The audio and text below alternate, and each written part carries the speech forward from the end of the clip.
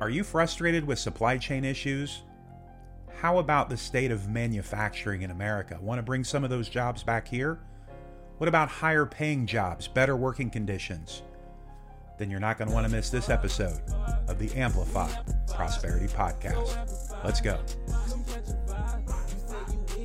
There is no question that the world has fundamentally changed, and America is fundamentally changing with it. For decades now, we have watched manufacturing go overseas. We have become more and more dependent on a global supply chain. That has all been amplified over the last 2 or 3 years. American pay is down, inflation is up. We have politicians that keep promising to make America great again or to build back better. But really, what are they doing? At the end of the day, the only people that can save America is you, us, the hard-working citizens. Nobody's coming to save us. Now, I have some experience here. I worked in manufacturing at Ford Motor Company for well over a decade. My father worked in the industry for 40 years as well. Now, my father's America was filled with great jobs. He could go from company to company. He could continue to get increases in pay. It was a great time in this country. My generation working there was still pretty good. It was the old factories, a little dirty. The health conditions were not optimal. But they did go to just-in-time manufacturing, and what seemed like a great idea then has turned into nothing but a nightmare under our current conditions. Again, we've seen jobs go overseas. They go to Mexico. They haven't stayed in America. But my guest today, Jason Azevedo, is working to change all that. His company, MRCA, or Manufacturing Revitalization Corporation of America, they go in, they invest in businesses, and they turn them around. After 4 to 5 years, they transfer ownership over to the employees. Their focus is to have full control over the supply chain and build products in America with quality, healthy, happy employees. That sounds pretty good, doesn't it? Let's get to the interview. Hey, before we get started, can you help me with one other thing? If you find value in this episode, can you hit the like button, subscribe, bell notification, leave a comment? Let me know what you found valuable. And if you think this is terrible, leave a comment and let me know that too. Welcome to the program. Thank you for having me on today. I'm really excited to sit down and talk. All right, man. We're going to talk manufacturing, United States manufacturing. That's not something really that you hear much about, it seems like, anymore. We know we're in this weird economy. We keep hearing about supply chain issues. So can you tell me a little bit about your company and what you're accomplishing with that? Yeah. So we at MRCA, we specialize in buying legacy U.S. manufacturing companies. These are usually second, third generation companies. But our core belief is that there's a moment in time right now to revitalize manufacturing companies.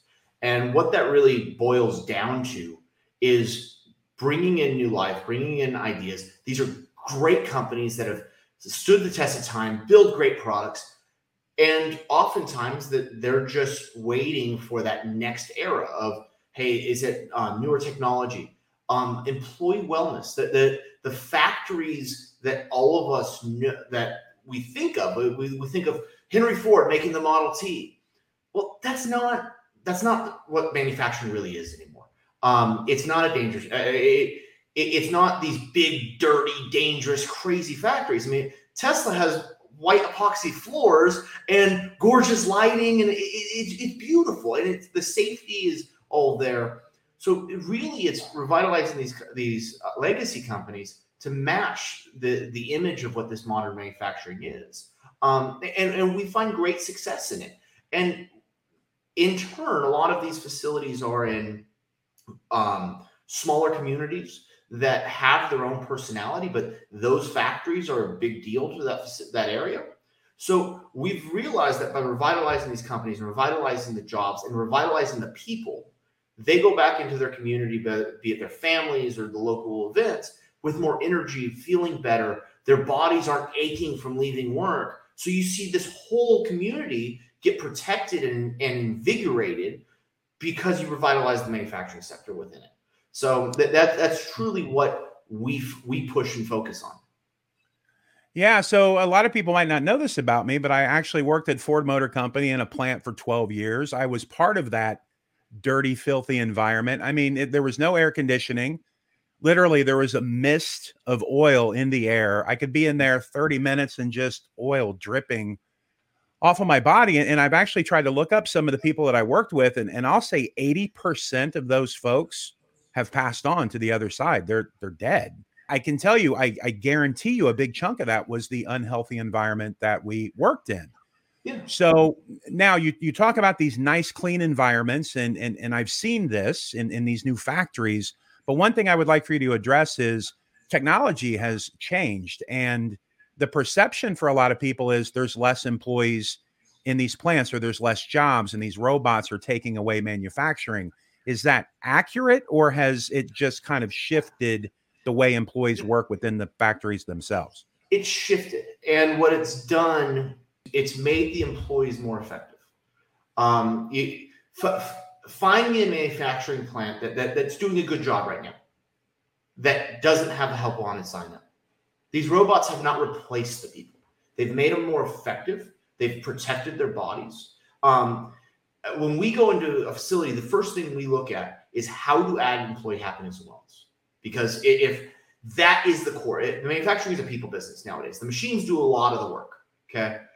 But the people make the machines do it, and they keep them running. There's a fallacy that everyone still believes that it's cheaper to manufacture in China. It's not. It's only if you're using tons and tons of ineffective labor. And if I always tell people, you don't have to take my word for it any way, shape, or form. Foxconn, the iconic Chinese manufacturer that makes the iPhone, is building a manufacturing plant in Wisconsin. They know they can produce it here cheaper. So we have to break down this mentality we have of what it was 30, 40 years ago. My dad worked in a factory 28 years. I think he was laid off 6 or 7 times in the last 5 years, changing ownership left and right. They were a profitable facility, but they were so stuck in the time of when they were there that they kind of floundered. And it was not a pretty place. And I remember him coming home with his hands stained in blue ink because they weren't wearing protective gear when they're doing things. Like, that's not the case anymore. I mean, one of our plants has a full-size racquetball court in it. Like, it's really just, it's a different world. The machinery it's an assistant to the people. I have yet to find somebody who can have a machinery run flawlessly, but you are getting more production per person than you did 10, 15 years ago. So that fallacy does exist sometimes where people are like, oh, well, but you used to take 10 people to make 10 parts. Now you use 1 to make 10 parts. Yeah, well, society is also consuming a lot faster now too. So we need to make a lot more parts, and we don't have a lot more people. So there's a balance going on here. So I do not buy into automation taking people's jobs. Actually, if anything, it's making it so that it makes low-wage countries more and more obsolete, bringing more and more jobs back onto American soil. So I'm glad you brought that up, because a lot of people think that other countries, I won't name any, but they have this, you're right, this advantage because they're using no regulations. They can pollute the environment. They can use child labor, all those different things. But if you have a manufacturing facility that's very high tech with more qualified people that's clean, you're right, it balances those things out. But in America, the last stats I saw was manufacturing is about 8.5% of our workforce. I don't know what it used to be, but I would assume 30, 40% back in the day. It drastic amount of our workforce. And there's something that happened about 20, 30 years ago. Or so let's say 15, 20 years ago. There was a switch in the U.S., and I was part of this.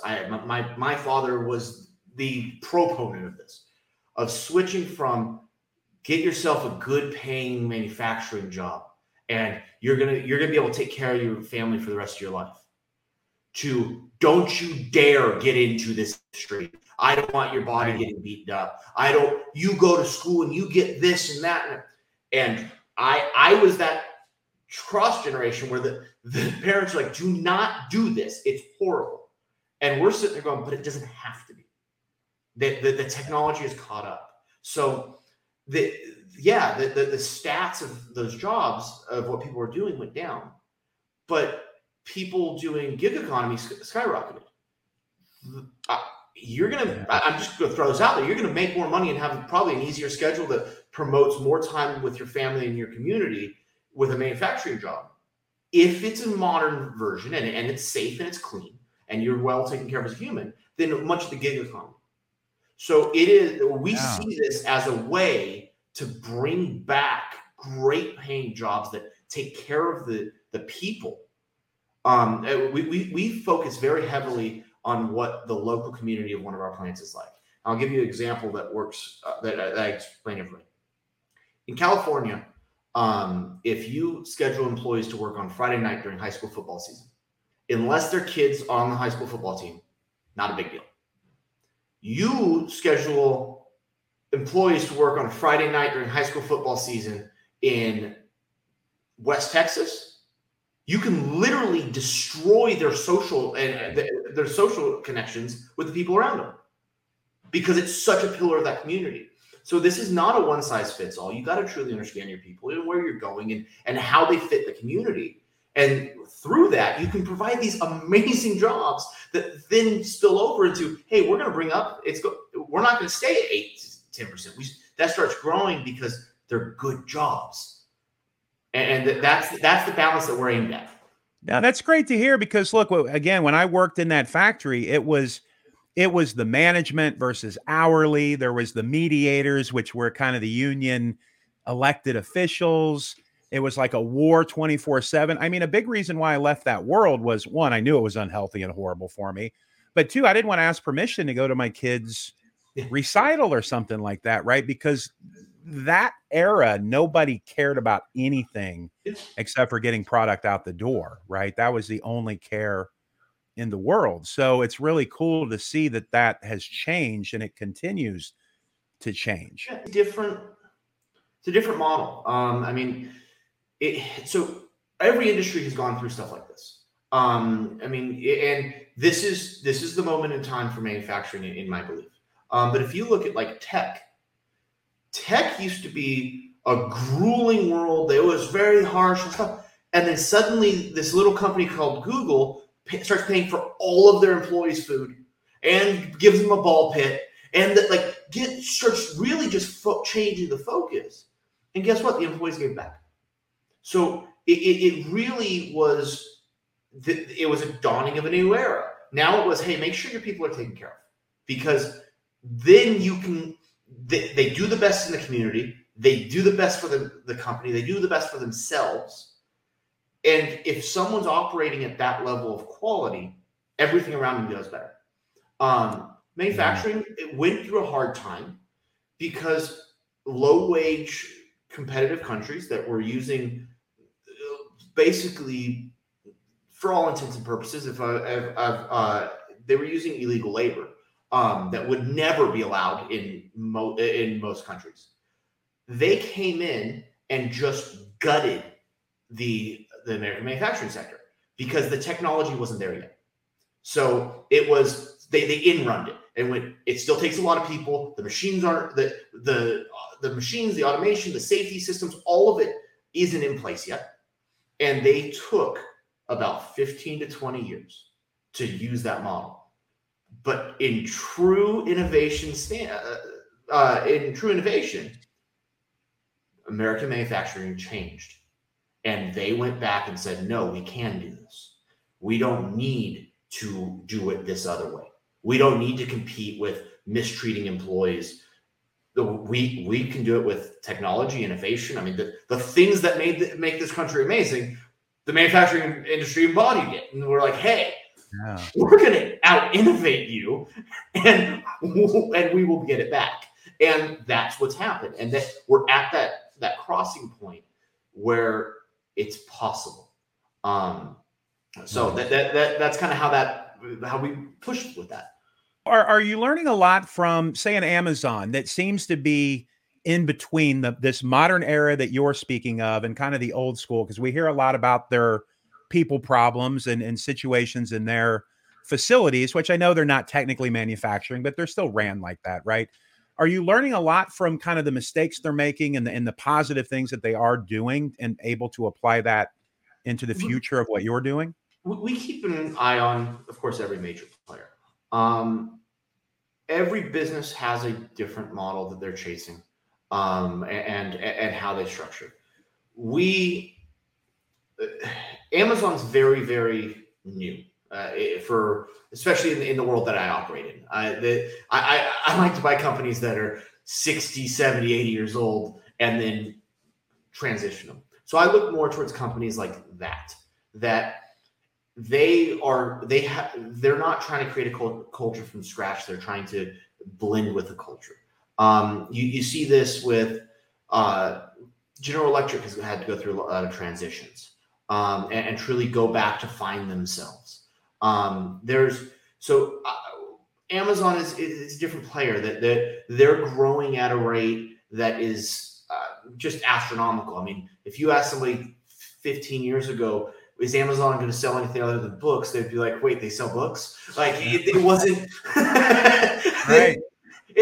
So I don't. Our timelines are different. We do heavily pay attention to some of kind of the positives, the negatives. I mean, some of the robotics that Amazon has developed are absolutely unbelievable, and they're really, really good. So we keep an eye on basically all industries around us. Yeah, I think the demonization of Amazon is just, look, they're a victim of their own growth. Like you said, they're still fairly new and they've blown up. So of course you're going to have all of those issues. Okay, so let's switch gears a little bit and talk about people like employees. Like right now we're looking at a workforce where every single person I know is struggling to get employees in the door. So what are you doing to find the right people? And if there are people out there looking for a better job or looking that never even thought about manufacturing, what type of person is a good fit for this?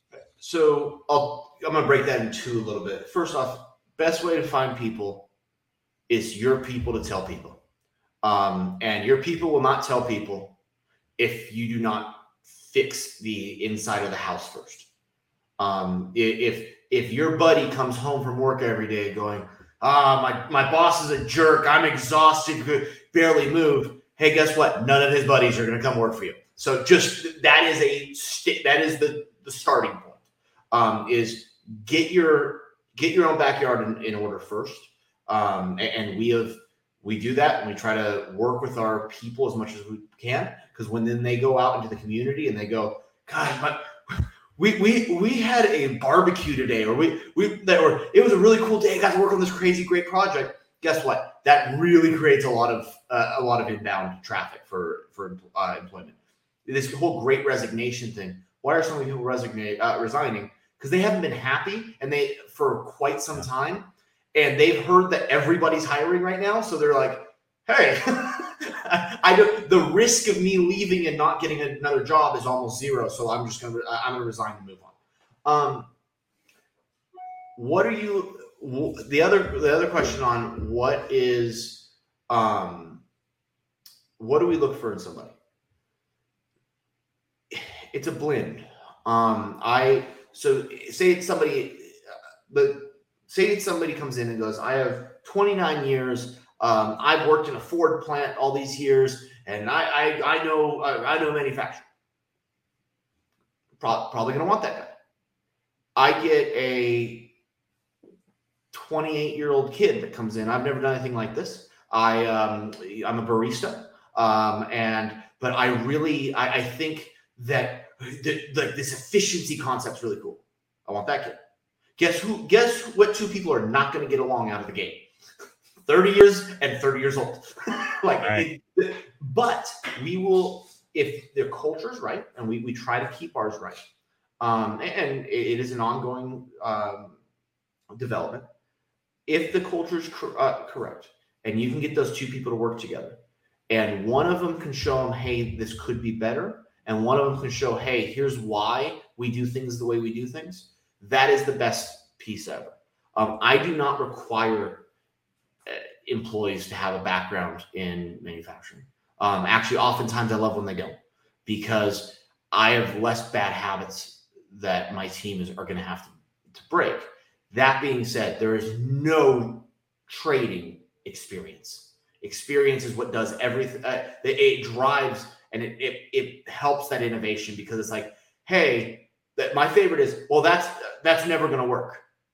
And if I can get the guys pushing the innovation to turn, what's going to fail? Well, it's going to snap right there. Cool. Put another gusset there. Well, now it'll work. It's like, great. And so there's a balance there. And then, of course, at the end of the day, it's just people that we like to be around. If I don't care how much, how good you are at your job or how amazing you are. If someone on my team goes, I don't feel comfortable with them, they're kind of mean. They're kind of that'll do so much damage to your culture. It's not worth it. Just keep the spot open. That person will usually drag down the rest of your team. So it's really just balancing all these emotions. We do actually require a lot of our hires to do personality profiles so that we understand, especially their managers understand when they're coming in, where does this person sit from their native home?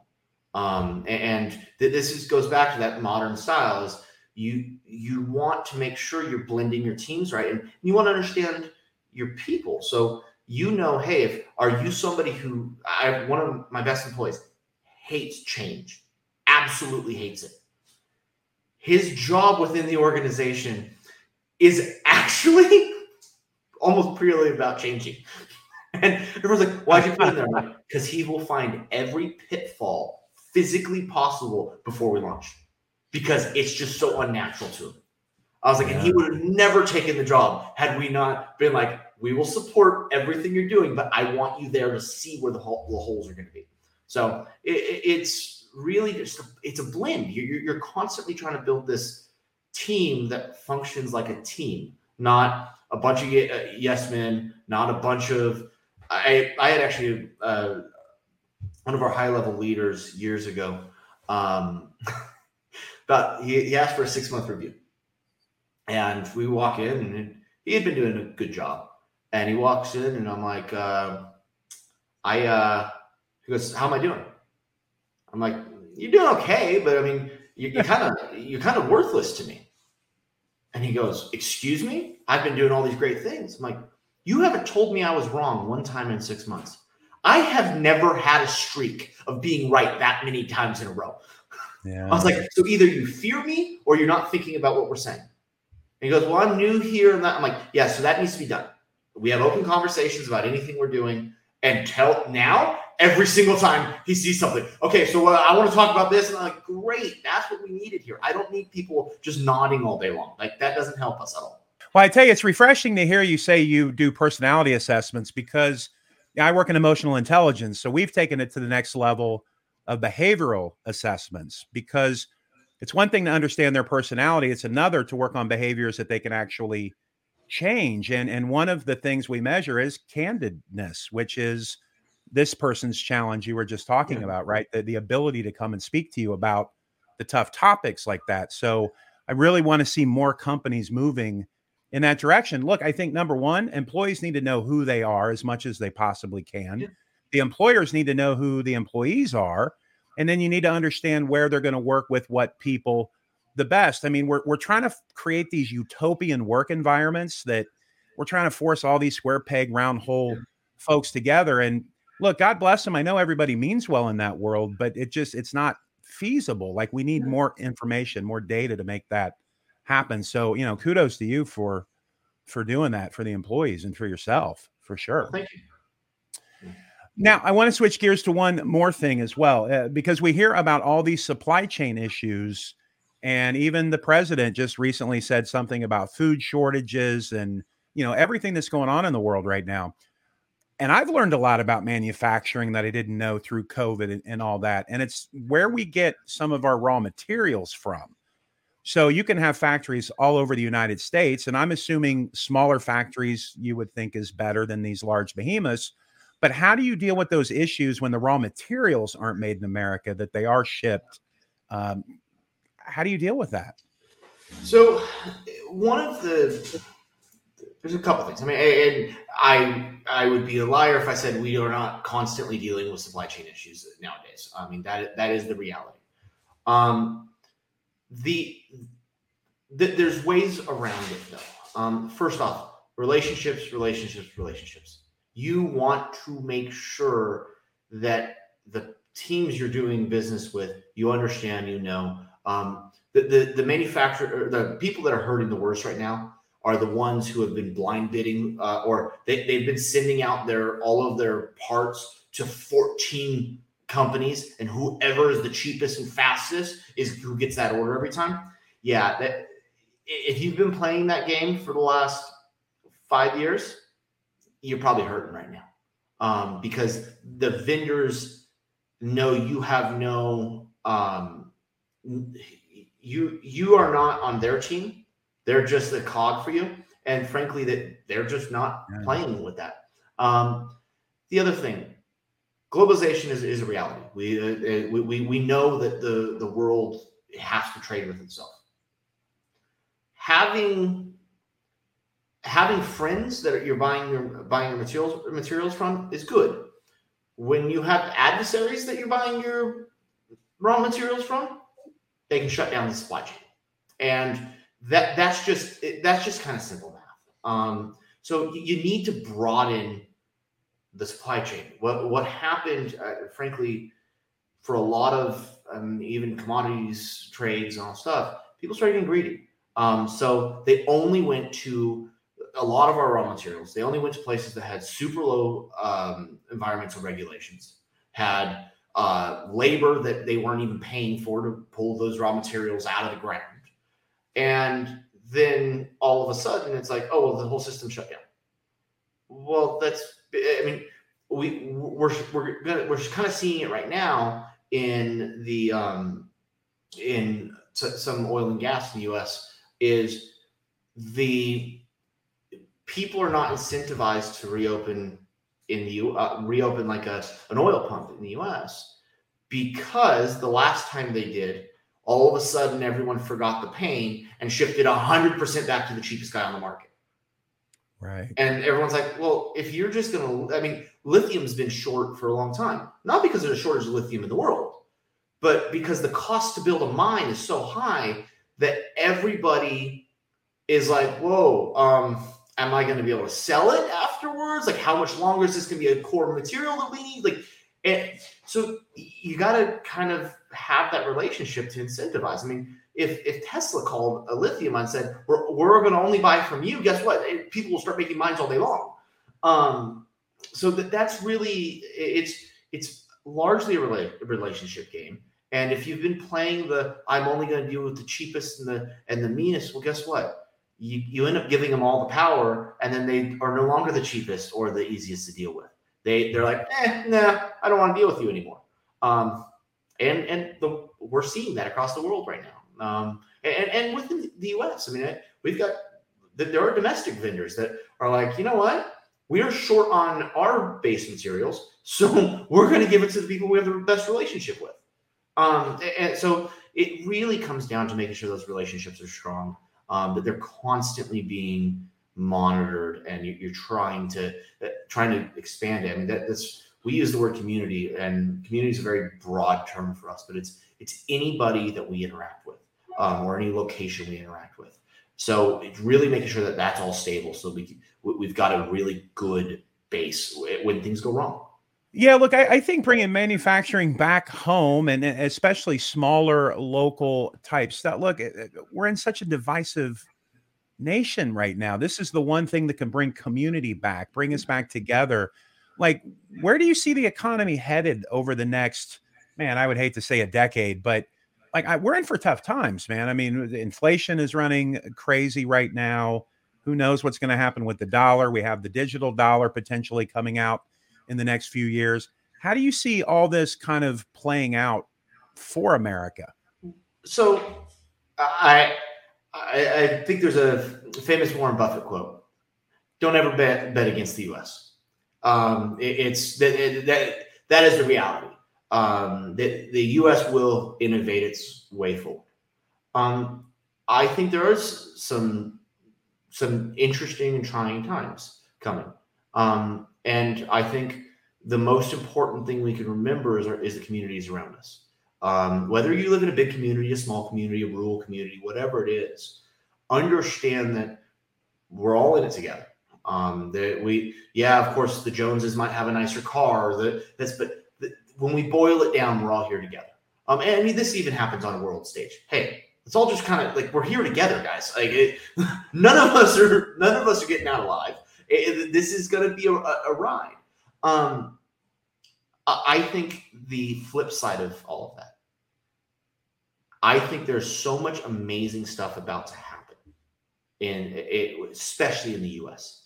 We're ready. I mean, really, if you look at the last 4 or 5 years, we've privatized space travel. We've the healthiness of food is starting to go back up. People are really getting back to their communities. I mean, I saw a statistic the other day that divorces are down because of COVID lockdowns. Everyone thought that was going the other way. And what people started realizing was, wow, I really do love my wife. I've just been so busy at the office or out of the house that was what was really getting in the way. So we have a moment in time that I think is going to be one of the biggest opportunities in history. Like any other opportunity, there will be growing pains. You touched on currency and all that. You know what? It's a trying time. I mean, who's going to be the winner? Who's going to lose? I don't think you're going to have a very clear, definitive loser or winner on that. You're going to have hey, here's how the system works. But I would never bet against the U.S. It has not ended well for anyone who's ever tried it. We really truly, if we remember that we are just a giant community melting pot of some of the best people in the world and the best systems in the world, it's going to be hard. It's real hard to say that there's darkness on the horizon. Right. No, I couldn't agree more. I think, look, a lot of the people that are so gloom and doom, I think, are the ones that they're just not apt to embrace change. They're not ready. Because look, I just had this conversation the other day where I remember when my father walked up to an ATM and just got confused. Like, how is this possible? But he was like 67 years old when that happened, right? But now technology is moving so quickly. I mean, 5 years, the world could pass you by. And I think that right now is what America's biggest emotional problem is. Things are changing so rapidly, and it's very hard for the mind to wrap the brain around what's happening right now. Would you agree with that? I completely agree with it. I mean, I take it back to manufacturing. We introduced some robotics recently, and the level of simplicity in robotics has dropped so much. Like, they're video games nowadays. And we had a welder. It was a robotic welder, and we had a welder. He, as soon as it delivered, his attitude and his mind changed, and he saw himself becoming obsolete, and that change to him was horrible. We turned to him, and we finally figured out, because he was just off for a couple of days. Finally turned to him, and we're like, "Hey, has anybody talked to you yet?" He goes, "No. We're choosing you to help program that robot." He goes, "What?" I'm like, "You're a welder. You know how to weld better. You know how to weld extraordinarily well. The robot doesn't know how to weld. It just knows how to go do what you tell it to do. So I want to pay you to sit there and run that thing. And I want to work with you on that." And suddenly the fear of change became the excitement of change. Wow. And that's what I think everyone needs to embrace is, yes, it's going to change. Find out how to do it for the good. And I tell you, anybody listening to this right now, understand, I know times are tough. I know gloom and doom is easy to get sucked into. That's why I have guys like Jason on this program. So you understand innovation is happening. The ball is moving forward. It's not going to be the end of the day. It is not. And I'm with you. You don't bet against America. We're going to win. Yeah. So I appreciate everything you're doing, man. I think right place, right time. I mean, you are really working to save America for real, like actually saving this country, saving jobs, just doing everything that the politicians give lip service to, but you're doing it. And I cannot thank you enough for that. Appreciate it. We're really excited. We think we know it's going to be a really cool ride when it's done. All right, man. I appreciate you coming on the program, and this is good. This is good stuff. Cool. Thank you so much for having me. It was really fun to talk.